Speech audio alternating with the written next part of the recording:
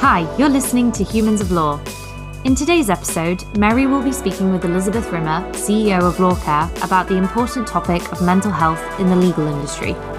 Mary and Elizabeth discuss the work that Lawcare does, why workplace culture can be so problematic, and the attitude shifts that many legal professionals are experiencing post-pandemic.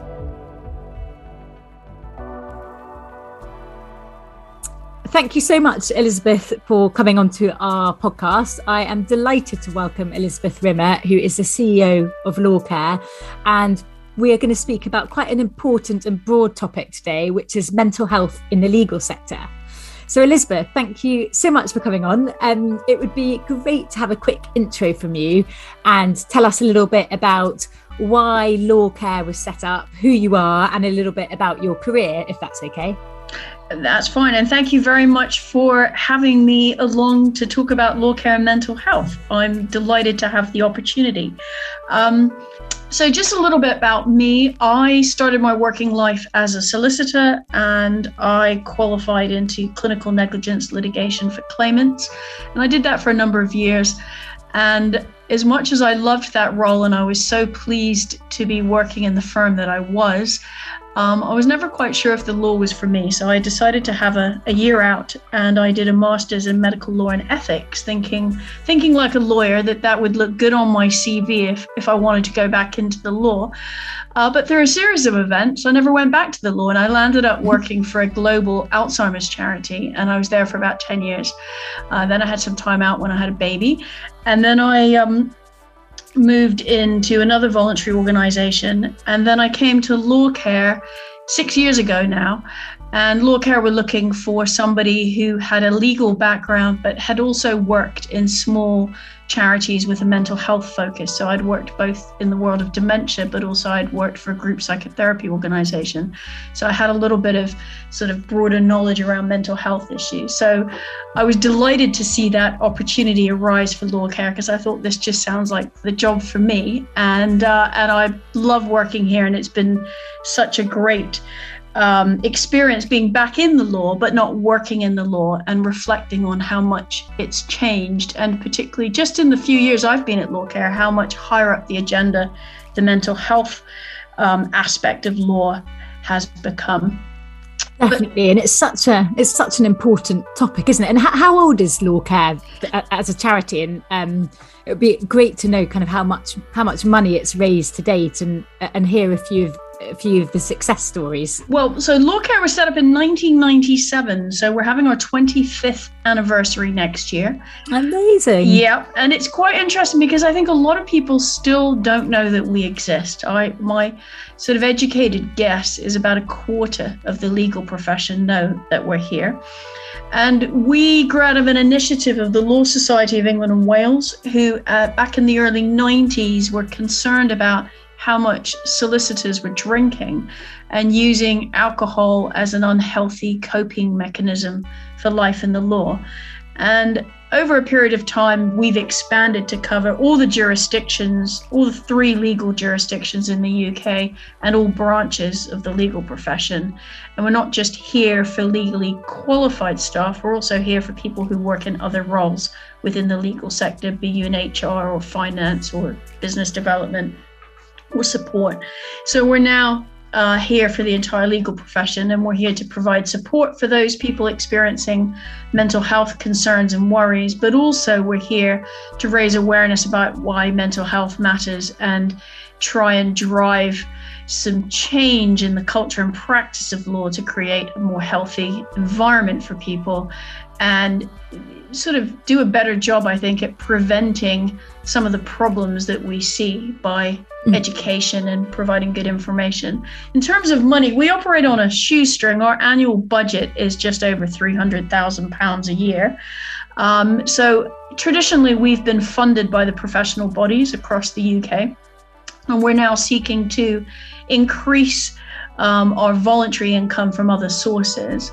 And I guess an additional funds that we've raised maybe be hard to add that up over the last 25 years, but certainly in this year it would be a great success story. We set a target of an additional £40,000 this year, and we've already exceeded it. In fact, we exceeded it in May. Amazing. Well, congratulations. That's an impressive figure. I guess it would be quite interesting to know any statistics that you have about mental health in the legal profession. And a question I have is do you think people's mental health is declining, or is there just more awareness and helping to improve it? I think that's an interesting question. I think, well, in terms of, so starting with the statistics, it's actually interesting when we reflect. I think at the current times, there's a tendency to think that the mental health concerns that we're seeing in the legal industry and sector are more relevant, a more recent phenomena. But actually, the issues have been around for a very long time. When you think that Lawcare was set up in the 90s. And there's been early data, there's probably over 25 years of research that's been done around lawyers, not only in the UK, but predominantly in the US and Australia, that has demonstrated, going back to 1994, that lawyers have higher rates of stress, anxiety, and depression when compared to others. And the question really is, why is that? It's not that legal professionals are genetically predisposed to poorer mental health and well-being than others. There's something about that culture and practice of law that's having an impact. Also, just generally across all sectors in the UK, we know that about 1 in 4 people will experience a mental health concern during their adult life. There's been lots of data coming out in England and Wales from the Junior Lawyers Division about the particular concerns of junior lawyers. What we've seen in Lawcare in the COVID times, saw an increase in 2020 of about 9% more people reaching out to us for support. Wow. But that's about the same every year, so it's quite interesting. But what we did see is about 1 in 3 of those contacts now have a COVID-related element. And what was striking from last year's analysis, and we're seeing this repeated this year, is the support contacts about anxiety in 2020 more than doubled. And we've seen the same this year. We've also seen an increase in contacts around bullying and harassment. So a number of years ago, that may have been the 4th or 5th most common reason people got in touch with us. That's now at number 3.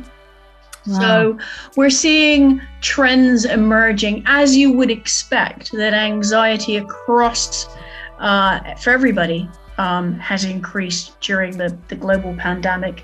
And we know that bullying and harassment are significant issues in the legal sector. And with the greater awareness around that, I think more people are speaking up about it. Definitely, which is so important for people to feel like they can speak up and have a helpline to call. And I don't know if you track the statistic, but I'm quite interested to know, is there a certain level in the legal profession that you see more people having a mental health issue, or is it anything from kind of trainee, paralegal, solicitor to associate to partner? I'd say it's interesting because we've actually got a study that will be coming out in September called Life in the Law, and that data is not out yet, but that will highlight some of those questions you've just asked. But I would say that we know from research that the American Bar Association did in 2016 that was published, the largest study to date on lawyers, that the most vulnerable time in your legal career is making that transition into practice. So newly qualified lawyers and trainees are a particularly vulnerable group. And we do see that reflected in our support contacts, that over 50% of them would be people that fall within that trainee to up to 5 years qualified. That may also be, though, that because we know that group are vulnerable, we specifically target them and do quite a lot of work engaging with junior lawyer groups. There's also, we're picking up through our own channels that lawyers with disabilities are more likely to contact Lawcare for support than would be represented in the profession if you looked at data from a profile of the profession.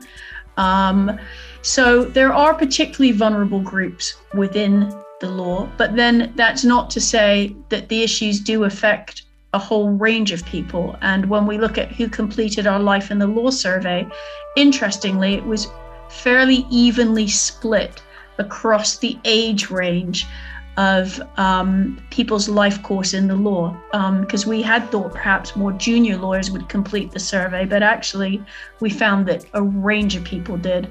So it's not, I think we're aware of particular vulnerabilities, but I also think these are issues that affect everybody.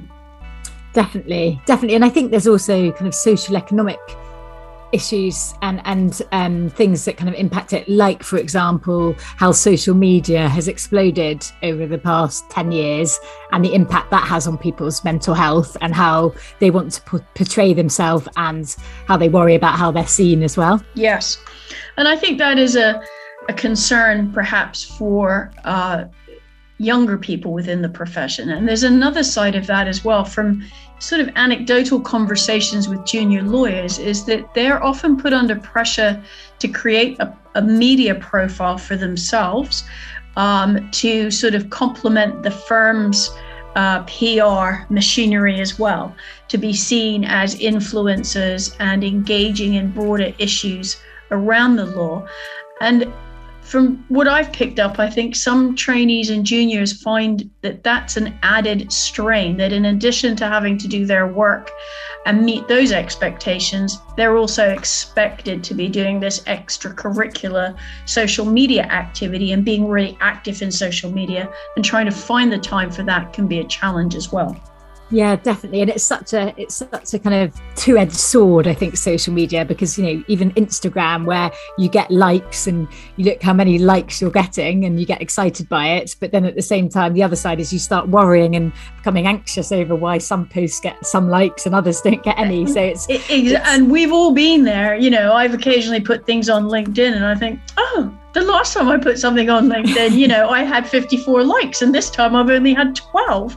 And I think you have to, it's not easy, but I think you have to be very strict around social media and not allowing the way, you know, your stuff that you put out there is interpreted by others to influence you, and not respond to the negative comments that you might get as well. And that's easier said than done. And I think also we get that dopamine hit from when we engage with our phones and technology, and we see a like or a good thing happens, it gives us a little buzz, and that becomes addictive as well, that sort of constantly checking to see, have I had any more likes? I think it's important to try and have a healthy perspective on all of that, because it's so easy to get caught up.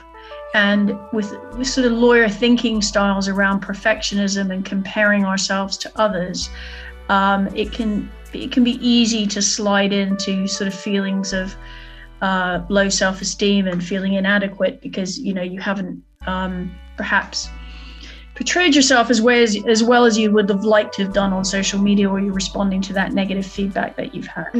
Lawyers tend to be high achievers, so you can see it, you know, really affecting people as well, as you said, and affect their self-esteem. And that actually brings me quite nicely onto our next question, which is, how can lawyers be better at looking after their mental health? What would be your top tips?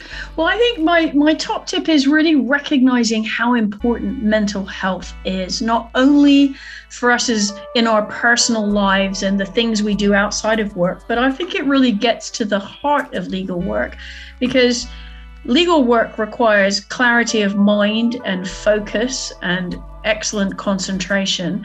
And if you've got poor mental health and well-being, you're not going to have the same sort of resources in your toolbox of those brain skills that you need to apply your mind to the work you're doing.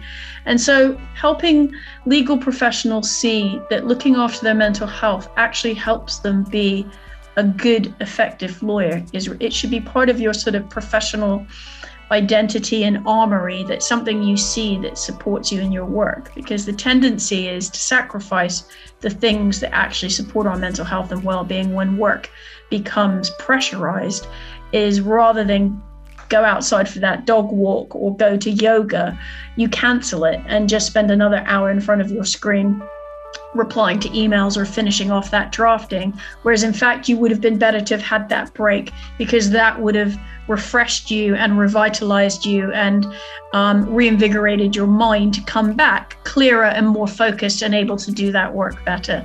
So I think from my message is about recognizing the innate value that good mental health has to helping you do your best work, and making sure you put the time in to support it. And communicating it, I guess, with your manager, because I think, you know, it's one of those things, isn't it, where hopefully managers support that, and it's down to them to make sure that people have the time to look after their mental health, but also there needs to be that communication. I mean, I completely agree. It's also feeling, and this is easier said than done, is that there's still, even in this growing recognition about mental health, and we're talking about it more, mental health is still surrounded by stigma, and the stigma silences people from speaking up. And it's very hard in practice sometimes to talk to colleagues or your manager about your mental health and things that might be concerning you. So that would be my other top tip, is if you are worried about yourself or you're worried about a colleague, is speak to somebody about it. And that what most people who contact Law Care for support tell us is that when they do speak to people, those fears that they had, that they would, it would be a career limiting step, or they would be met with resistance or dismissed. Actually, they find the opposite, that in most cases, people are empathetic and they want to listen and they want to help. And of course, there's so much help out there. So that first step, though, of speaking about it is the hardest one, but such an important one.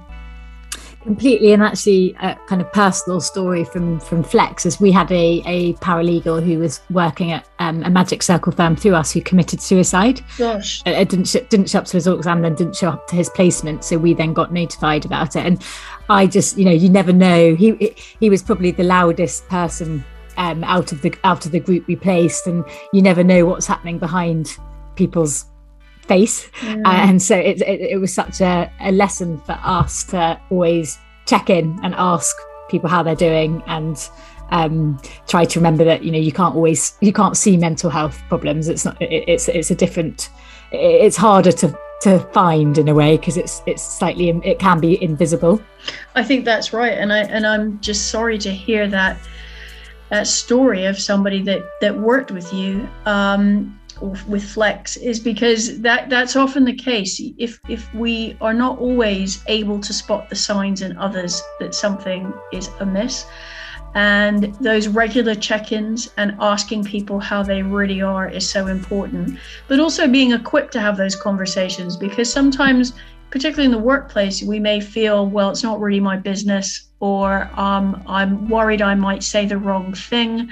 I'm not a psychologist. I'm not trained as a counselor. And I think there's lots of training and support for that, but it's also helping people realize you don't have to be all of those things. You just have to ask the question and listen, and then say, look, let's try and get you some help. And that having that conversation and providing that space to listen to someone can make such a difference. 100%. I totally agree with that. And that brings me on, actually, have you heard of any law firms who are introducing mental health officers, or any law firms doing amazing things with how they're looking after their employees' mental health? There's a whole range of things that are going on, from organizations training mental health first aiders to mental health champions to well-being committees. So I think there's a growing range of those sorts of programs, and then practical supports being put in through use of technology or providing on-site counseling services. And I think those are really important steps. But I think where they have to sit, though, in order to be successful and to sort of support those healthy workplaces where people feel psychologically safe to talk about what's going on for them, that it's really got to be embedded in the governance and management of the organizations and have buy-in from leaders. And I think the sorts of amazing things I think that are happening are around supervision. So I know in family law, there are a number of firms that provide active sort of psychological supervision for family lawyers, where they can have a conversation with a psychotherapist regularly to talk about the emotional impact that the work is having on them. I think that's a really innovative, positive step. Those organizations where they have set up staff consultation groups, and they actually ask people in the organization what their issues are, what their concerns are, and how those could be addressed. I think often we see measures being brought in where perhaps there hasn't always been that consultation around what are people's needs, what do they want. So that communication piece, I think, is really important. But also, the law is such a hierarchical environment that and there's a lot of micro cultures in law. So you may have an organization that has some wide policies around mental health and well-being, say on flexible working and access to support, all kinds of things. But if the person that heads up the team that you work in isn't necessarily bought into all of that, you may find that those things don't really happen for you because of that sort of microcultures that we get in the law.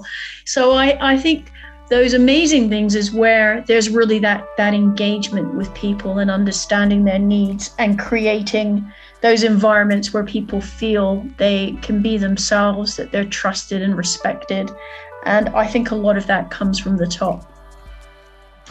Definitely. And I think you've kind of touched on it. The culture is so important there to make it open and make it acceptable to say, can I have this afternoon off because my mental health, I'm struggling, or I need to go for a walk, and actually allowing that to not be seen as a problem. And it's funny, isn't it? Because the billable hour is almost it's so anti that, and it's how many hours you can do at your desk and how long things take. And it sometimes I think might not help with people's mental health. And I think we could probably talk about the billable hour for an entire day. I think that is there's a growing recognition of the challenges around that, because it's a metric that I guess it boils down to how do we measure success, and what does success look like, and that just measuring the hours that people spend doing tasks,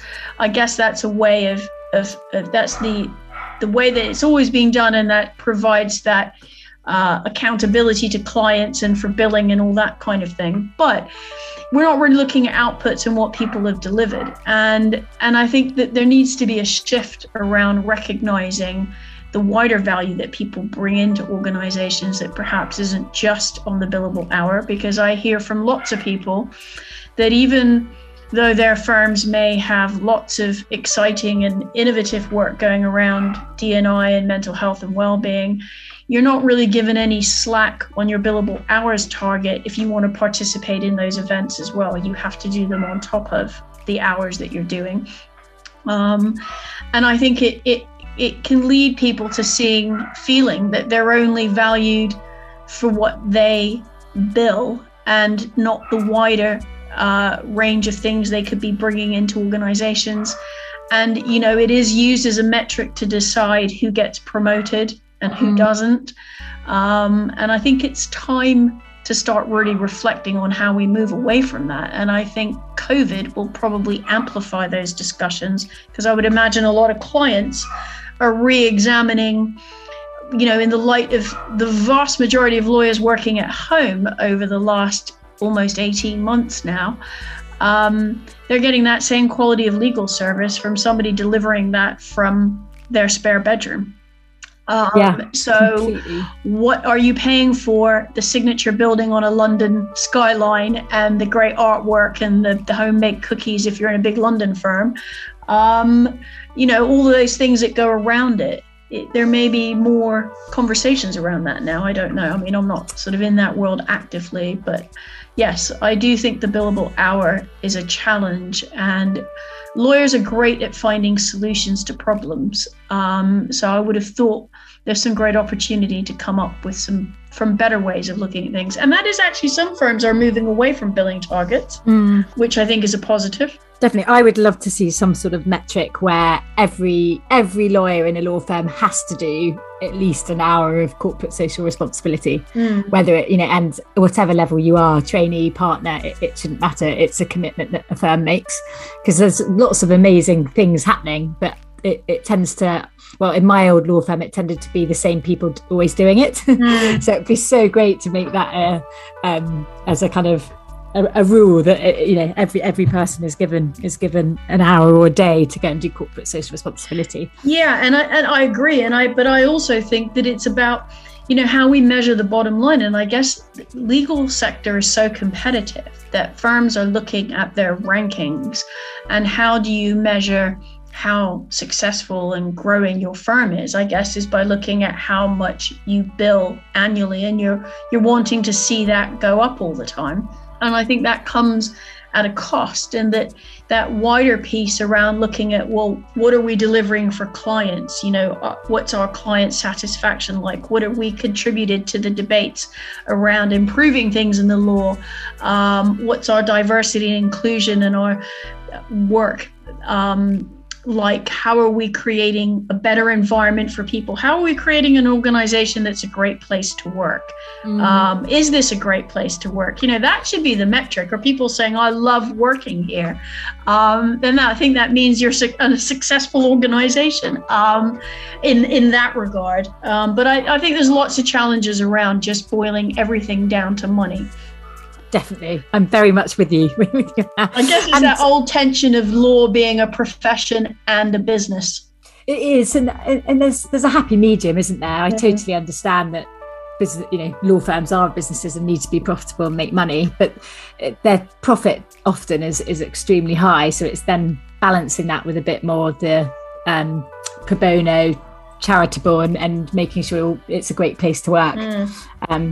And a kind of final question is do you think law firms should promote time off for people to focus on mental health? And have you heard of any who are doing that? Yeah, well, I've certainly heard of firms that give an allocation per month of like an afternoon off, or 3 or 4 hours a month, where it's sort of additional time that you can take off to do things with that, maybe that you need to go to the dentist, or you need to take your children somewhere, but you can also use it for other activities. But I guess the bigger question really is around that work-life balance and that old chestnut in the law, because that's ultimately the challenge we face, is that there are very few lawyers who are working their contractual hours, and the long hour culture in law is endemic. And so if you're working 50 to 60 hours a week, you don't have a lot of time for doing all those other things.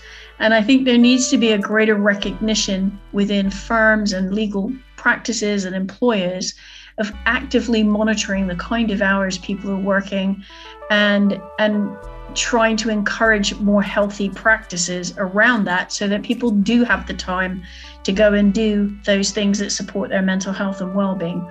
Definitely. I totally agree with that. And it's interesting point of the work-life balance, because everyone wants to have that balance, and as someone said recently, it was often your life is your work, but making sure that you make time for other things as well and enjoying it. And I think the work-life balance is such a blurred, it can become very blurred, can't it? I think for where people feel the pressure of that is where they're feeling overwhelmed at work. They don't feel as well supported.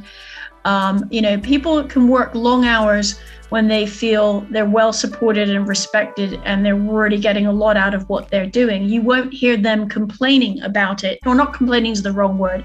You won't hear them expressing it in the negative, because it's something that they're deriving some enjoyment from. It's aligning with their purpose and their values, and they're motivated and inspired, and they know that if they are finding that tough, they can go to their manager and say, you know what, I really need to leave a bit early today, and they know that they're going to say yes, or they're going to cut them that slack. It's when you're in that environment where you feel you're putting in all of those hours, but no one's really appreciating that, or recognizing that you have other demands on your time and your life, and allowing you that the opportunity to pursue that I think it's so important, isn't it, then to get to know your colleagues and your managers or your employees, because understanding where someone wants to go in life, whether it's they want to set up a farm in Somerset one day, but then you know how to help them, how to help them and how to try and get them to where they want to go, whether that's becoming more commercial or understanding certain contracts, and you can begin to help them, allocate them work which might help them get to their goal. And I think there's also with the sort of post-COVID world, I think many employers, not only in the law, are really going to have to think about what they're offering people in the round that aligns with their sort of values in life. I think many people have been reflecting on what they want out of life and their expectations from the workplace. And I think we're going to see a shift. It's already beginning to happen when we look at, some of those, for this example, in London, the big American law firms offering very large salaries to associates, is there's probably going to come a point where you won't be able to throw enough money at people to get them through the door. It's going to have to be more than just the money, see what I mean? And I think that's an important consideration, that there's perhaps a cultural shift taking place here, and organizations need to recognize that they've got to be offering more than just the sort of financial rewards if they're going to want to recruit and retain the best people. That's absolutely brilliant. Thank you so much, Elizabeth, for coming on. It's been absolutely fascinating and so interesting to discuss such an important topic. And thank you very much for having me. I've really enjoyed our conversation.